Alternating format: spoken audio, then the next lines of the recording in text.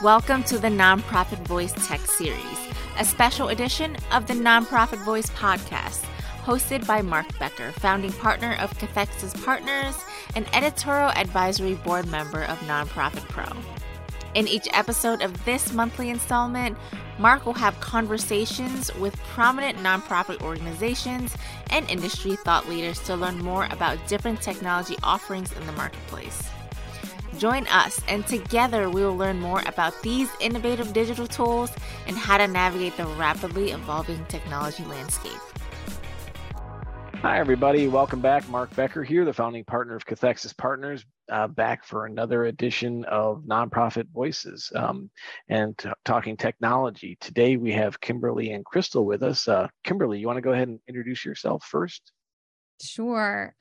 So I am the Chief Fundraising and Engagement Officer for Bonterra, and Bonterra is a newly formed social good company. We are a leader in social good technology, and our focus is to amplify the work of those who help our world by bringing together the people, technology, ideas, and insights needed to really drive innovation.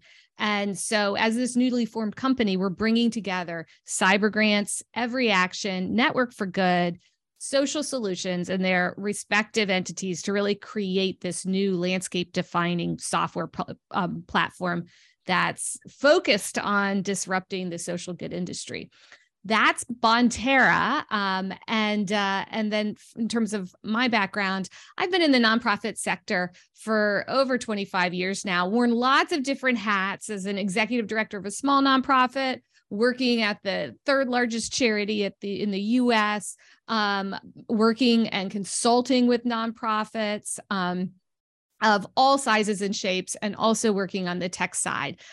So I have this background that really kind of follows tech, fundraising, and nonprofit leadership. I'm a certified executive coach and have taught at Georgetown and George Mason universities where on nonprofit leadership. So varied background, but really passionate about helping nonprofits of all sizes and shapes really scale the work that they're doing and drive a deeper impact in their mission.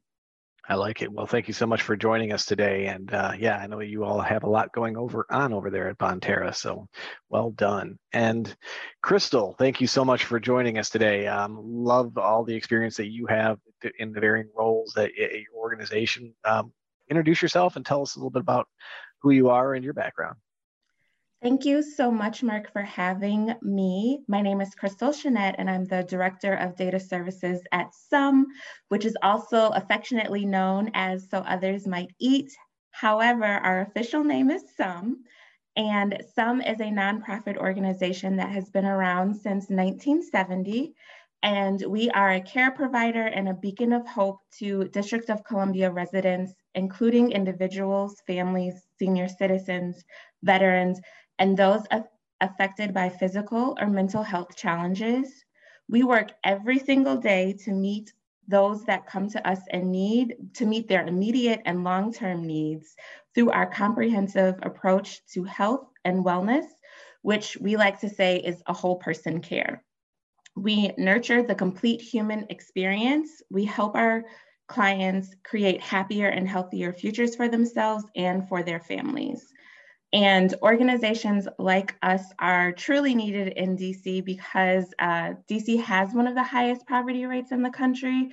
And so we are grateful for the donors that we have to be able to address those needs and provide a whole person care.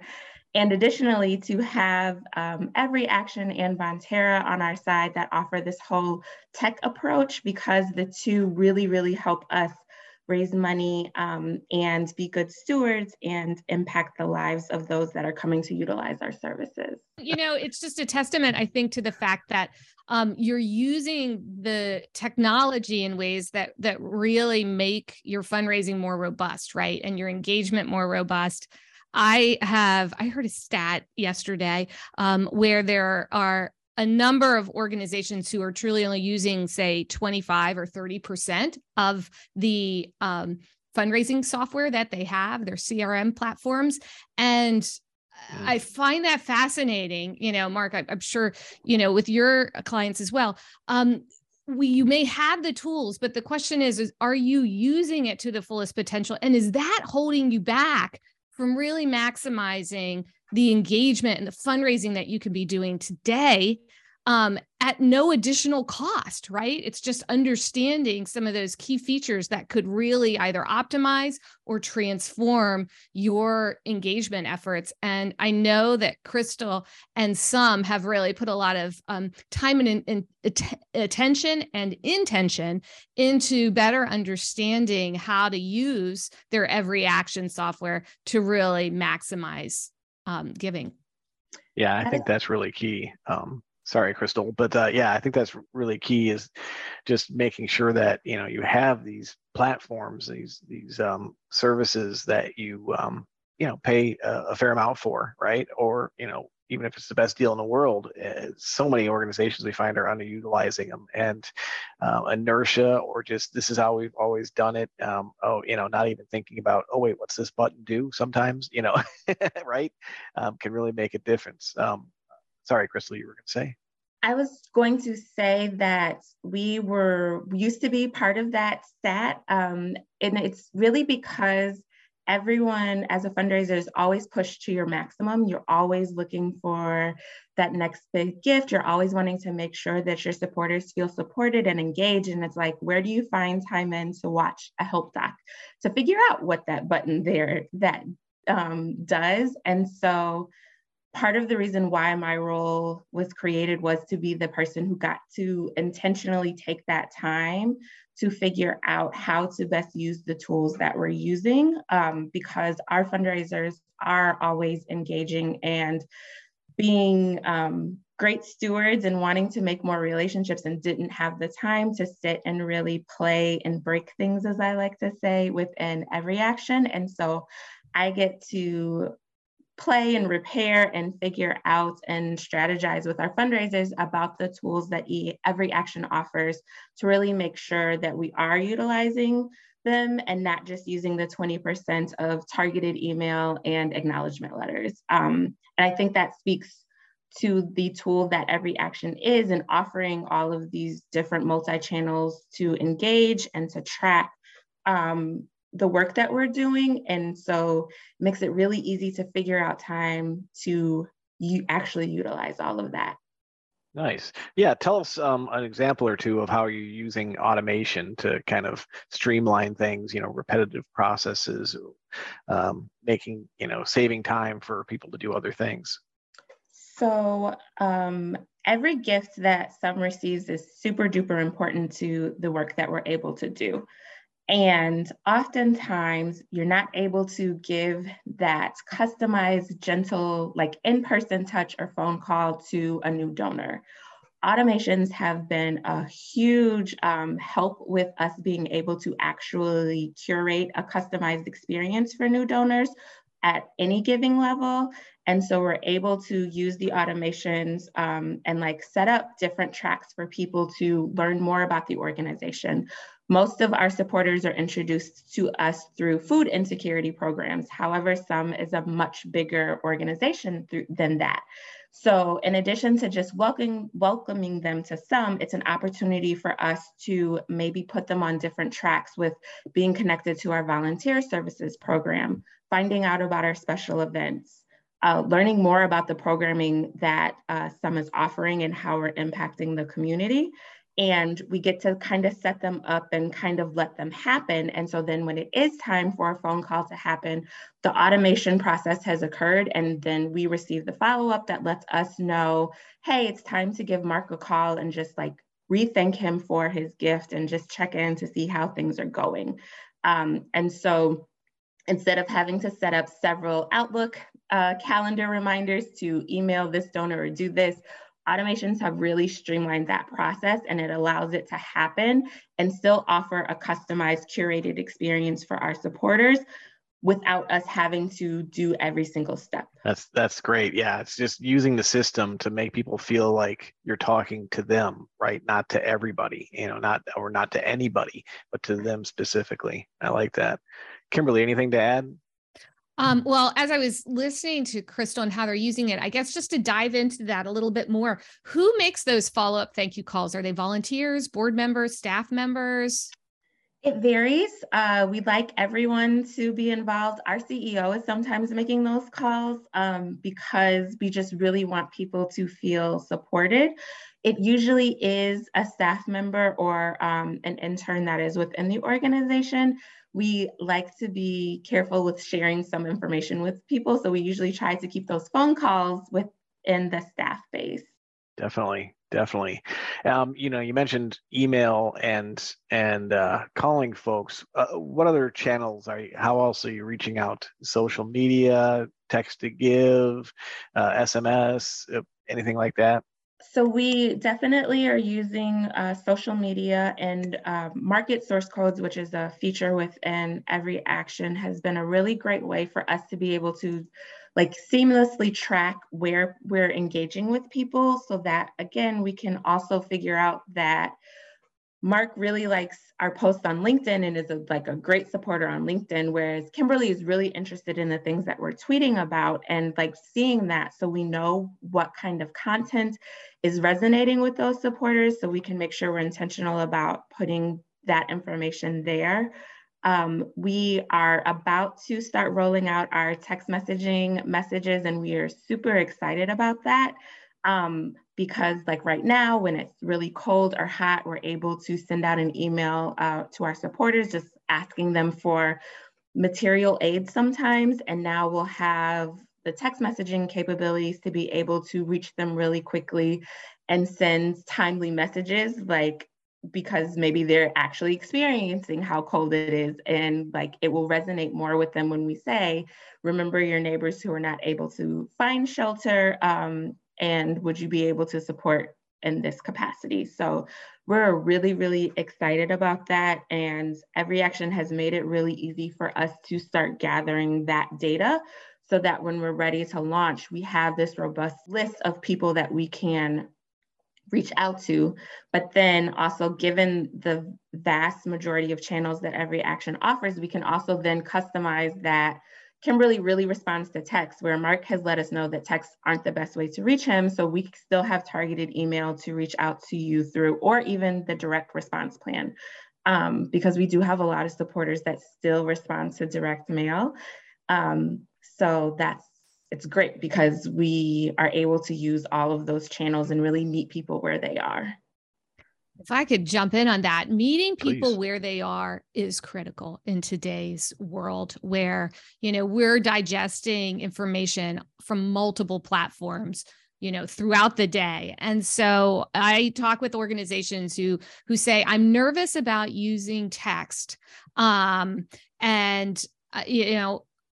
I would say to them is that is where your donors and supporters are today. They're looking at their text messages before they're looking at their email. They're responding to them much more swiftly. You have, companies who are communicating to you via email, and your interested supporters are going to be open to wanting to hear from you. Not every day, right? But whenever there is a need. So Crystal, on your side, whenever there is a need for your mission, other organizations might go, well, I'm not a direct services agency, so I don't really know what I would say in a text. And that's when you celebrate milestones hit. You bring awareness for your issue. You can celebrate, a certain group of individuals, or you highlight a company who's sponsored or something. You do some big things. You really are intentional and thoughtful about your cadence for texting, but it is something that individuals would absolutely be open to. So please don't have that mindset, to all of our listeners, that your audience wouldn't want it. Your audience wants to be met wherever they are today, and we got to get there. And that could be through social media. It could be through email. It could be through direct mail. Crystal, you said some people, they want to be, they want their appeals to come in direct mail. That's great. And we have to take this multi-channel, omni-channel approach to meet them there. You have software that allows you to do that. Or if you don't, look at something like Every Action or other tools so that it's easier for you to be able to communicate through these platforms in a way that has a really solid cadence and just you're able to sort of create messaging across multiple platforms, but still segment and make it feel personal to your supporters. Yep. Ask people how they want to be communicated with, right? And don't ask them unless you're actually going to take action on that and meet them where they want to be. But yeah, like you said, these platforms do make it a lot easier than it used to be to, you don't have to worry about creating 20 different messages. You're creating, they are different messages, but they're all variations of the same theme, right? So it's you write it once and just kind of reformat it for the different ways it goes out. And just to add on, if your leadership is hesitant for you to use some of these tools, then one of the ways in which you can get adoption and acceptance is by surveying your base, not just your board members or those people who are most close to your organization, but actually just do a general survey to your audience and ask them, what communication channels do you, look at on a regular basis, and begin to collect some data, hard data that you can use so that you can then go make that business case to your leadership to say, you know what, I think we should move into text, or I think that we should do video acknowledgements or video communications. But don't let a no hold you back, because what you might have done a year ago, 2 years ago, 3 years ago, that didn't work could work today. And, as long as you're building a data-driven business case, then there's a lot of opportunity in front of you. Yeah. And Crystal, I'm sure in your role, you're using data a lot, right? It's all about, analysis and, predictive analytics, digging into the data to figure out how, when to communicate with folks, what you should be asking. Give us some ideas on how you're using data to inform that communication. So we use data in a lot of different ways. And it is, like you said, very important in just driving some business decisions. Historically, some fundraisers used to use their gut feeling, and that was how business operated. And now we can do some extra magic by including that gut feeling, but having the numbers to back it up to actually say that gut feeling is correct. So we use donor trends to help us with understanding the people that are currently supporting Every Action. I think that's the most important part when thinking about the donor trends tool, is because it's looking at the data of people who are already supporting and giving you a snapshot of what they're likely to do, like what they're interested in, and making some decisions based on what's actually happening and not so much their potential for doing things. And so that is one of the reasons why we really decided to start using the donor trends tool, because it helps give us some summaries without having to use tons and tons of Excel sheets to figure things out on what our donors are doing. Additionally, the predictive analytics with like a great ask, an ask in our targeted email has been really helpful with, again, meeting people where they are and like offering this customized experience when you're on our donation page. So having that information has been really helpful. The reporting system in Every Action has been really helpful in just being able to get a big picture idea and then narrowing it down as we need to with decision making. We have a capital campaign that's in the works, and this has been really helpful in just understanding, again, what people are responding to with regards to our channels that we offer, their giving capacities, and where we want to go forward with them. That's great. That's a lot of really valuable information. Well done. Kimberly, anything you're seeing out there in the industry as a whole? Yeah, well, let's talk about what's happening in the world right now, right? With talk of a recession and whether or not we're in one right now, rising inflation, and our move into this giving season and then 2023, I've been hearing a lot of hesitation and fear from organizations and fundraisers about the future and, what will happen. Let's level set on what has happened in the past and use a little bit of data to help remind us that we typically weather recessions quite well, the sector and primarily those who invest in technology and invest in fundraising. So what happens when the market starts to soften, organizations dig in and they start to engage and communicate their base in a routine and very, thoughtful manner. And they keep the pedal on the gas, fundraising. And those organizations that do that typically thrive through those downturns. And we know that people are very, very generous. We saw that during, the start of COVID and beyond.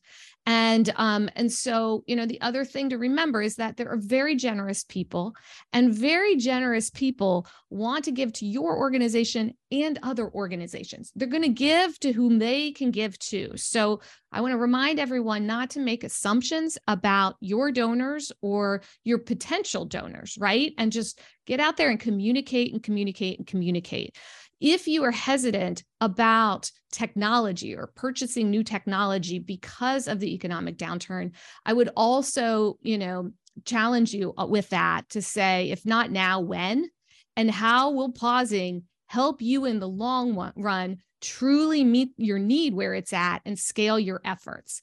If you have concerns, if your board has concerns, then consider, asking your board or a major donor or really appealing to leadership to create an innovation fund. And an innovation fund might allow you to test and learn new technologies, new ideas, step outside the box with some of your thinking in a way that's more safe. A lot of organizations get nervous about investing in new technology or trying new fundraising initiatives because they're afraid of misusing donor dollars. I don't want to spend precious money for my organization and have it not work out.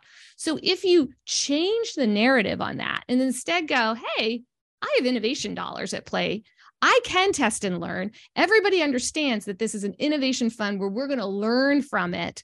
Then all of a sudden, you're not being held back by fear. Instead, you're stepping forward with clarity and opportunity and understanding this is a pilot. I'm going to do this or that. So I've just shared a lot here, but I hope what is coming through is that now is not the time to slow down, even though we're all really tired. And Crystal mentioned it at the beginning. Oh my gosh, how we are so pulled in so many directions.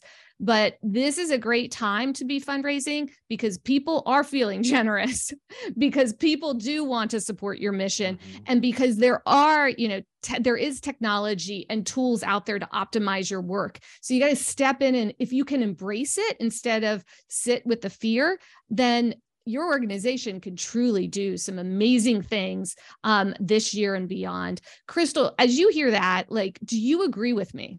Have you seen this in your many years, because we've gone through downtimes, together here, right? So what do you feel and what are you hearing related to fundraising and just feet on the street? I completely agree with everything you said and want to make sure I even echo and add that innovation fund is a great idea to also just help foster creativity and boost morale within your organization, because it allows people to feel, your fundraisers especially, to feel empowered and to test some things out and kind of see what may or may not work, especially if they've maybe been holding back on an idea because the culture within your organization isn't one that maybe always embraces new ideas. And so having that initiative and thought process would really, really help even muster up some new ideas. But some was once in that position where it was do we really want to spend more money on a new CRM? I don't know, like we pride ourselves in being good stewards, and we always want to make sure that our supporters know that their gift is going to those who need the help, and we're having an impact on the community. However, piecemealing things and having a certain site to do X and another site to do Y wasn't a good use of staff time either, because your work then became uploading and updating Excels all day and not reaching out and communicating and talking to your supporters about the work that is actually happening to support your programming. And it kind of takes away from your goal of reaching money, because you have to spend all of this time putting spreadsheets together and making sure the other one site is uploaded, another site is uploaded. So I think that taking that risk is a great payoff. It may not feel like it in the moment, but it truly, truly does help you see things and makes life a lot easier for your fundraisers.